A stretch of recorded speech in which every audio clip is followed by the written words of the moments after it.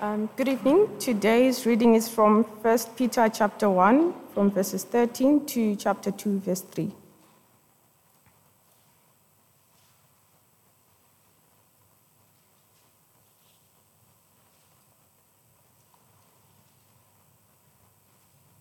First Peter 1, verse 13 to 2, verse 3. It reads, "Therefore, preparing your minds for action and being sober-minded, set your hope fully on the grace that will be brought to you at the revelation of Jesus Christ. As obedient children, do not be conformed to the passions of your former ignorance, but as he who called you is holy, you also be holy in all your conduct. Since it is written, 'You shall be holy, for I am holy.' And if you call on him as Father who judges impartially according to each one's deeds, conduct yourselves with fear throughout the time of your exile, knowing that you were ransomed from the futile ways inherited from your forefathers, not with the perishable things such as gold or silver, but with the precious blood of Christ, like that of a lamb without blemish or spot. He was foreknown before the foundation of the world, but was made manifest in the last times for the sake of you, who through him are believers in God, who raised him from the dead and gave him glory, so that your faith and hope are in God. Having purified your souls by your obedience to the truth, for a sincere brotherly love, love one another earnestly from a pure heart, since you have been born again, not of perishable seed, but of imperishable, through the living and abiding word of God. For all flesh is like grass, and all its glory like the flower of grass. The grass withers and the flower falls, but the word of the Lord remains forever. And this word is the good news that was preached to you. So put away all malice and all deceit and hypocrisy and envy and all slander. Like newborn infants, long for the pure spiritual milk, that by it you may grow up into salvation, if indeed you have tasted that the Lord is good." This is the word of the Lord.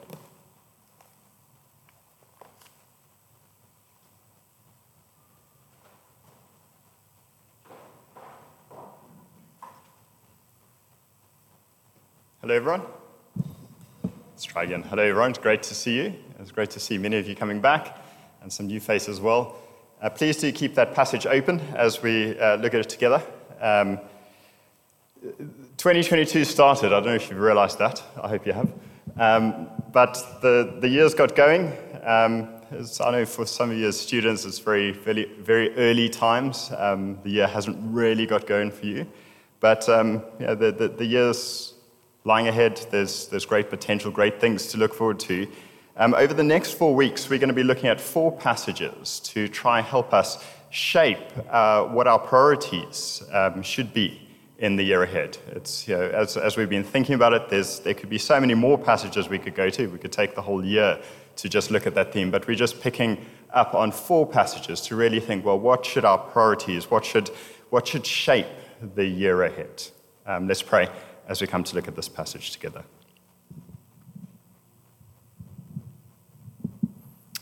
Heavenly Father, thank you that you are a God who speaks to us. Thank you that you've given us your word. Thank you that you've given us your Spirit to work in us, to soften our hearts, to open our eyes so that we can hear what you're saying, understand what you're saying.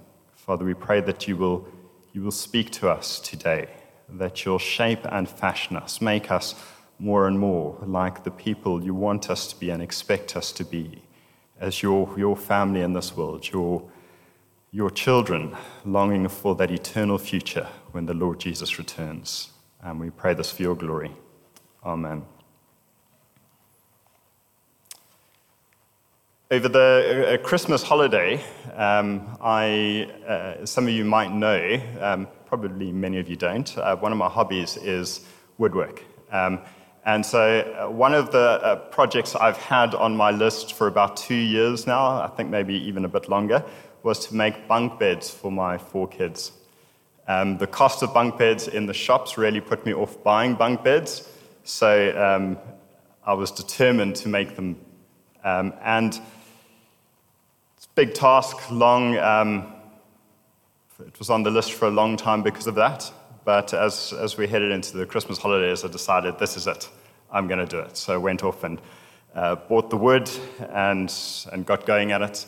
But before I went and got the wood, before I got going, I really spent a lot of time thinking about it. I looked at pictures of bunk beds to get some inspiration for the design. I sort of tried to visualize in my mind, the strengths, the stresses. I don't want my kids bunk beds falling apart with them on them. I drew sketches. I calculated measurements. I sort of decided what size wood to use. So really and I visualized the whole process, thinking it through, so that I would be prepared when it came to it. One of the problems with Christmas holidays, everything shuts down. If I wasn't prepared with everything, the project would stop halfway through. and as it ended up, I had to change something halfway through, and I could only finish it after the shops opened, whenever it was, the 6th of January or whatever. Fortunately, that shop opened earlier. But this whole idea of sort of having to think about it, prepare your mind beforehand, is what Peter picks up in this passage. Whatever you're wanting to achieve in the year ahead, whatever 2022 is going to achieve for you, what you would define as success, a large part of that is actually getting your mind right. If 2022 is going to be a success, a good year for us as Christians, we need to make sure we start off by getting our minds right. If we don't get in the mental game, we're not going to have any success on the ground.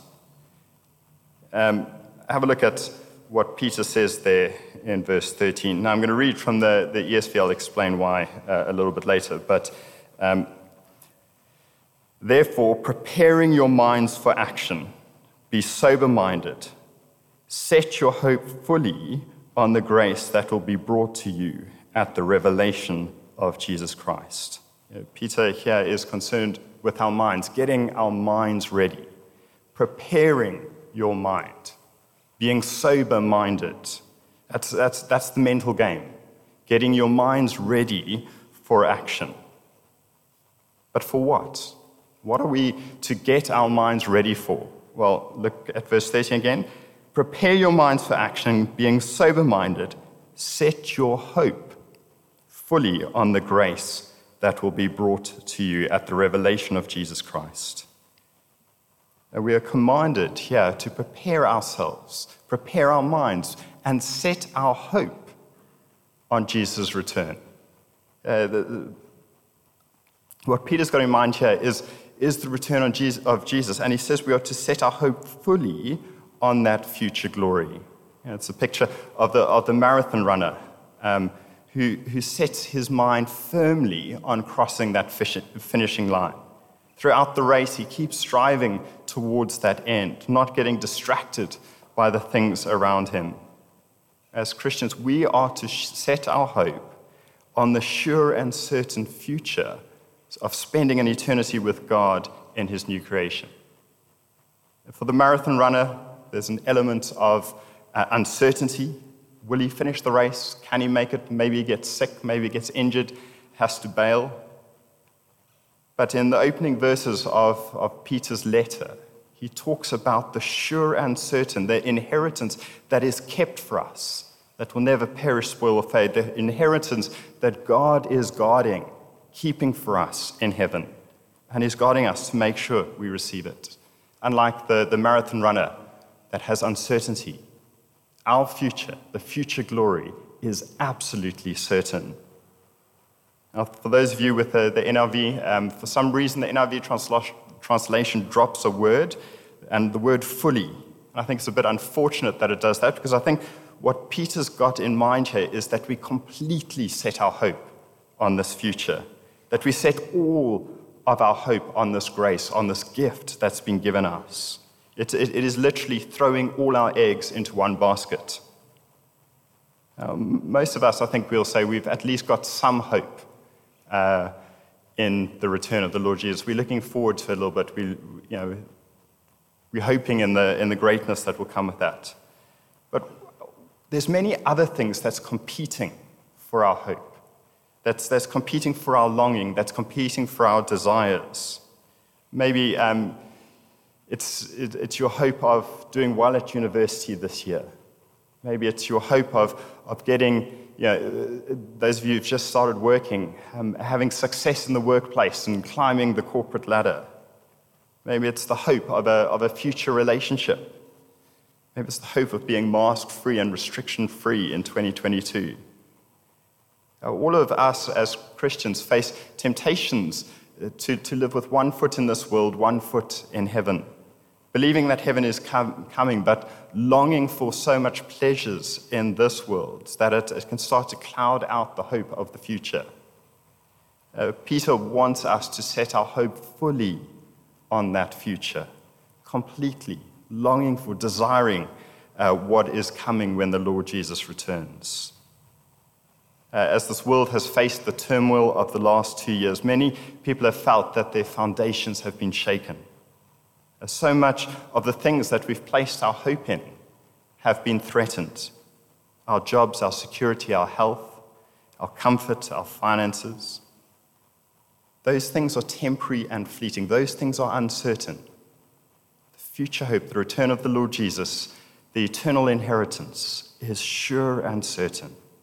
We need to realize more and more of the greatness and the glory of that future. As we realize more of the certainty of that, we will long for it more. Our hope will more and more be set on that. As we said at the beginning, setting our hope on this starts by getting the mental game right, getting our minds right, preparing our minds, being sober-minded. Now, I want us to just spend a little bit of time thinking about those two things. As I said, the ESV translation, I think here makes things a little bit clearer. So I'm going to read from the ESV, and then I'll make some comments why I think that.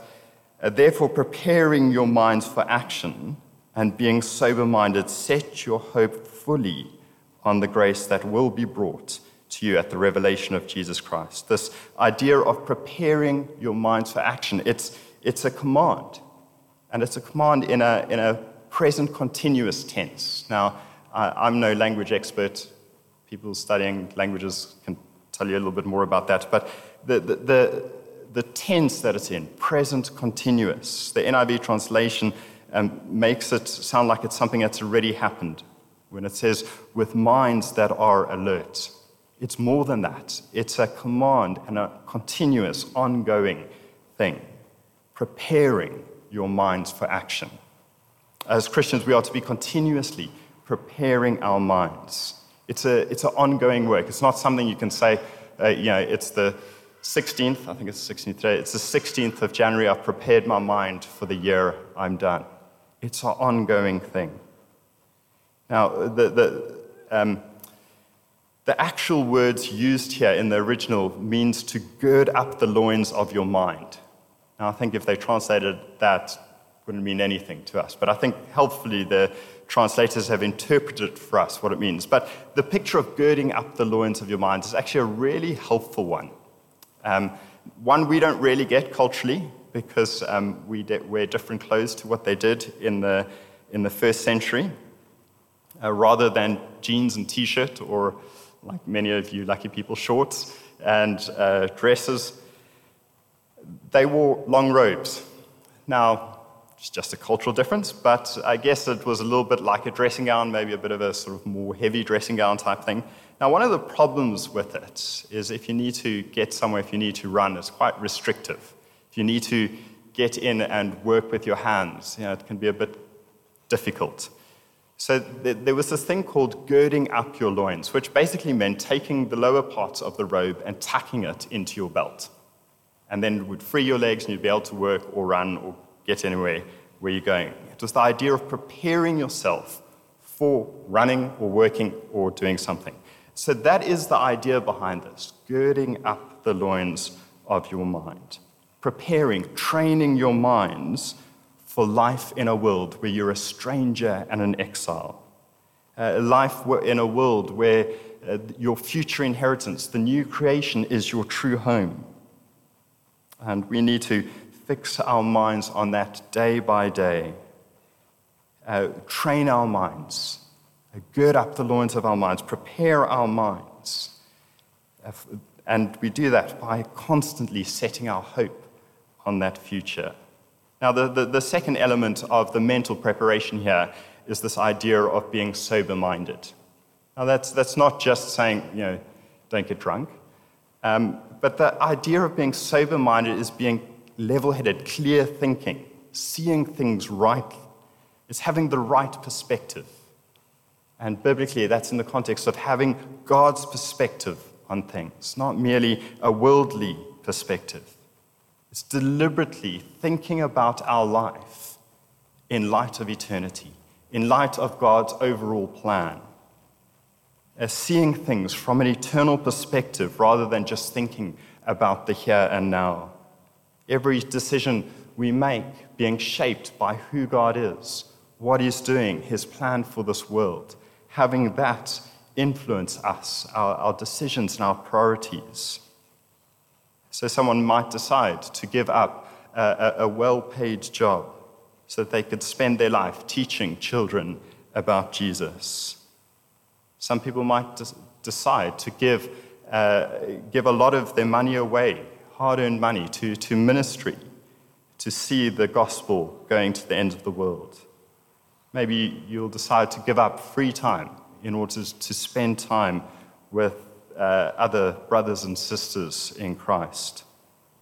Maybe you decide to risk reputation or ridicule by telling people at the workplace or on campus about Jesus. In a worldly sense, many of these things can seem stupid. They can seem foolish. They can seem like a waste. But from God's perspective, from an eternal perspective, it makes perfect sense. It fits from God's perspective. We need to be sober-minded, clear-headed, thinking clearly, seeing things from God's perspective and with His authority, with His priorities in mind. As Christians, we need to get our minds right. We need to set our hope on that future glory. Take our eyes off merely the here and now. Look to that sure and certain, guaranteed, eternal paradise. And as we do that, the way we live in this world will be changed. Look at verse 14. As obedient children, do not conform to the evil desires you had when you lived in ignorance. But just as He who called you is holy, so be holy in all you do. For it is written, be holy because I am holy. Now, these verses contain both a positive and a negative command. There's a do and a don't. The don't in verse 14 is, we are not to conform to the evil desires of this world. Jacob spoke a little bit about that before confession. And the do's in verse 15 and 16, we are to be holy like God is holy. We are God's children. We're His chosen ones, His special ones. We've been saved from the judgment that this world is facing because of sin. We've been saved from the judgment that each one of us deserves. Therefore, we need to live differently. We need to live as we are, transformed lives. To keep going on like the rest of the world, to keep being conformed to the way we were when we lived in ignorance, is incompatible with what God has made us. It's incompatible with what is held out for us in the future. We need to live distinct, different, set-apart lives as citizens of heaven, not just go on as if we're just citizens of earth. And notice the wording in verse 15. But just as He who called you is holy, so be holy in all you do. How's that for a challenge? In everything, no exceptions. It's easy for us to think, we're being holy in some areas of life, we're doing fairly well. But then on other areas, we let things slide. So maybe Good on you guys coming to church as soon as the evening service starts, joining Bible study, reading your Bible each day. But what about our hearts? How are our hearts doing? How are we dealing with the temptation of lust? Are we just letting it slide? How are we dealing with anger in our hearts? How's our love for one another? Are we being holy in all we do? Are we seeking to be holy in everything? Or are we just being lazy, letting things slide? As Christians, we are citizens of heaven. That's our true home. That's our identity. We must live as if we are holy in all we do. And verse 17 to 21 contains 3 reasons why we should live holy lives. In verse 17, we see that we must fear God because he will judge everyone and judge everyone impartially. There's no favoritism. There's no one getting off unjustly. Look at verse 17. Since you call on a Father who judges each person's work impartially, live out your time as foreigners here in reverent fear. Now, this reverent fear, it's not a terrifying fear like you're worried you're about to get sent to the principal's office, and I know the corporal punishment is not allowed, but just imagine it still was. It's not that terrifying fear, but it's a right fear, knowing God, knowing who he is, knowing that he will judge. In verse 18, we see that we've been saved from the empty way of life. Without God, without salvation, life is empty. Life is meaningless, pointless, hopeless. We've been saved from that way of life. Therefore, we should live as we are, as God's chosen people. We should live holy. In verse 19, we see that the price that was paid for us was the very precious blood of Christ. Over Christmas, we've just celebrated the birth of the Lord Jesus, the greatest gift this world has ever received, and the greatest cost paid, his blood, that we can be forgiven, that we can be part of his family. The very precious blood's been given for us. Let's stop living just as if that hasn't happened. Stop living for this world, but be transformed, be holy as God is holy, remembering what price was paid for us. God has saved us from the empty way of life. We are no longer citizens of this world. We are citizens of heaven, and we must live as we are. We must live holy lives as God is holy. Now, Peter fleshes out what it looks like to live holy lives. In verse 22, there we see, so that you have sincere love for one another. Love one another deeply from the heart. Peter focuses here on how we are to relate to one another. And then in 2 verse 1, he goes to the opposite. Rid yourself of all malice, all deceit, hypocrisy, envy, slander of every kind. See there? That's the opposite of deep love. It's both interesting and important to see here that Peter focuses primarily on relationships, how we relate to one another as God's chosen people, how we relate to one another as the body of Christ. We could easily list a whole bunch of things that we could say are key marks of being Christian. Reading your Bible, praying, telling people about Jesus, all good things, all important things. But it's easy for us to miss the importance of transformed relationships, and we mustn't. We mustn't miss that. As Christians, we've been brought to be part of a new family, and that changes everything.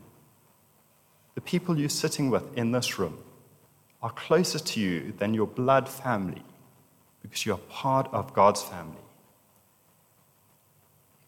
Do we love one another deeply from the heart?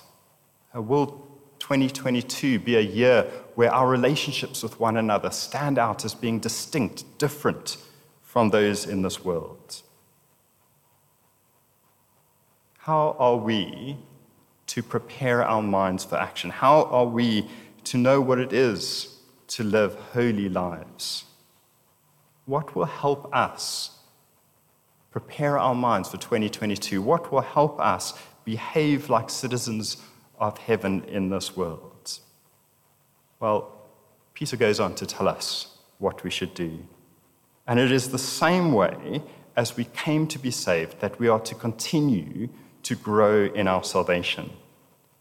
In verse 23, we see that we have been born again, not of perishable seed, but of imperishable, through the living and enduring word of God. And in verse 2 of chapter 2, like newborn babies, we are to crave pure spiritual milk so that by it we'll grow up in our salvation. The way we are to continue as Christians is the same way that we started, through God's word, through his living and enduring word, through his word that will never perish. Have a look at how God's word is described through here. In verse 23, it is the living and enduring word of God. God's word's alive. It is achieving its purpose. It is enduring. Nothing's going to stop it. Verse 24, all men are like grass. Their glory is like the flowers of the field. The grass withers and falls, but the word of the Lord endures forever. Everything in this world is perishing. All of us are perishing. The reality is we're all just in a line waiting to get into the morgue. Sorry if that's a bit more morbid, but that's the reality of the world. Everything is perishing. Everything except God's living and enduring word. It will never perish. It will never fade away.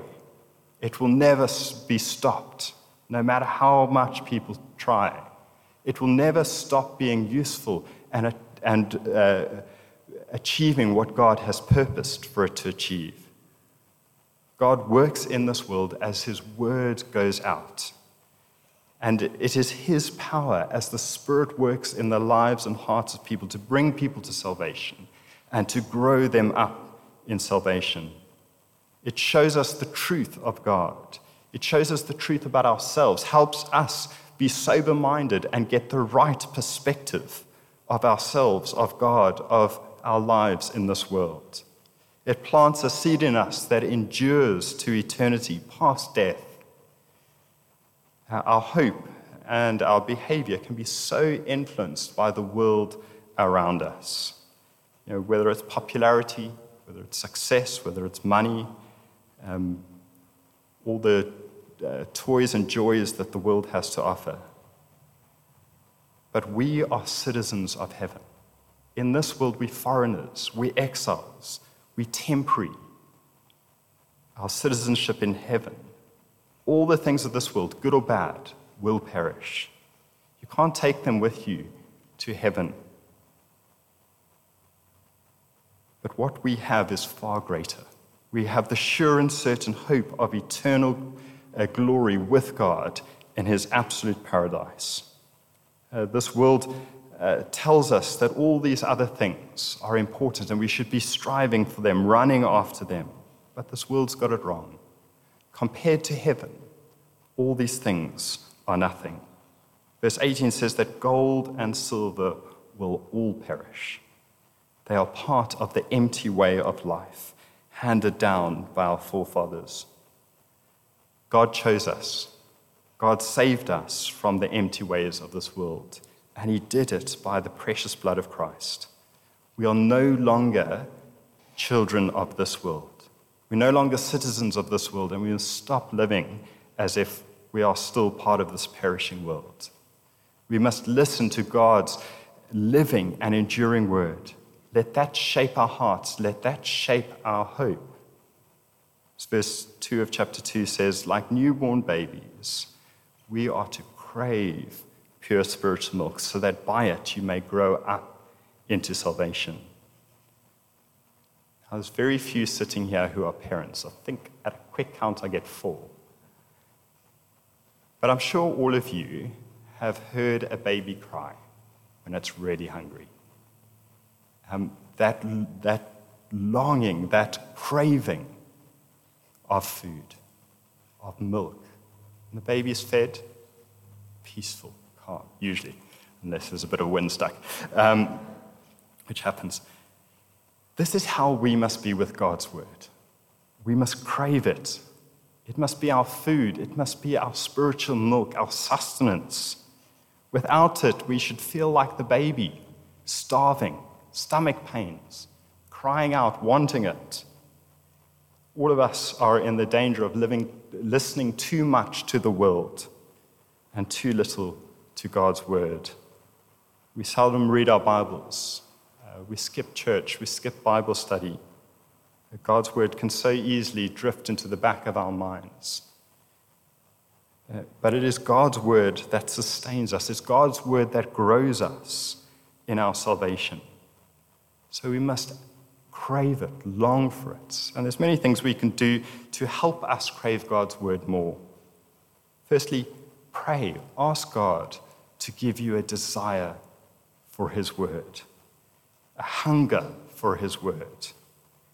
Ask him to help you stop listening to the things that are competing in shaping your hopes and priorities.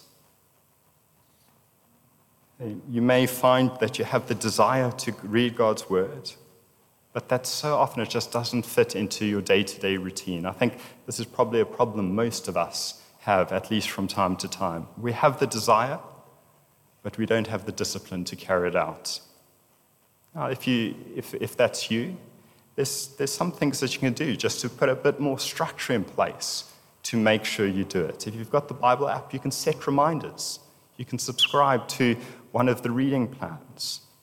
And then it can make you feel guilty when you're falling behind. But there is a resync button, which then just resyncs it, which I've used many a time.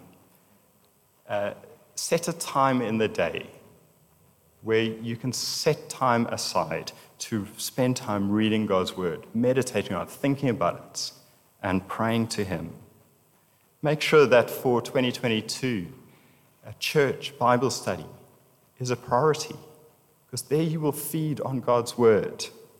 And as we taste God's word, as we feed on it, and we experience the goodness of it, we'll want it more and more. God's word is living. It is enduring. It is pure spiritual milk. It is the way that God is working in this world. It's the way that God is growing us up in our salvation. God's word will set your hope on the future glory. God's word will help you to live a sober-minded life. God's word will help you prepare your mind for action. 2022 started, we're 2 weeks in, just over 2 weeks. Let's make sure that through this year, we are setting our minds on that future hope that is coming. Let's immerse ourselves in God's word so that our minds are prepared, that we see things from a right perspective, and that we live rightly as God's children in this world. Let's pray.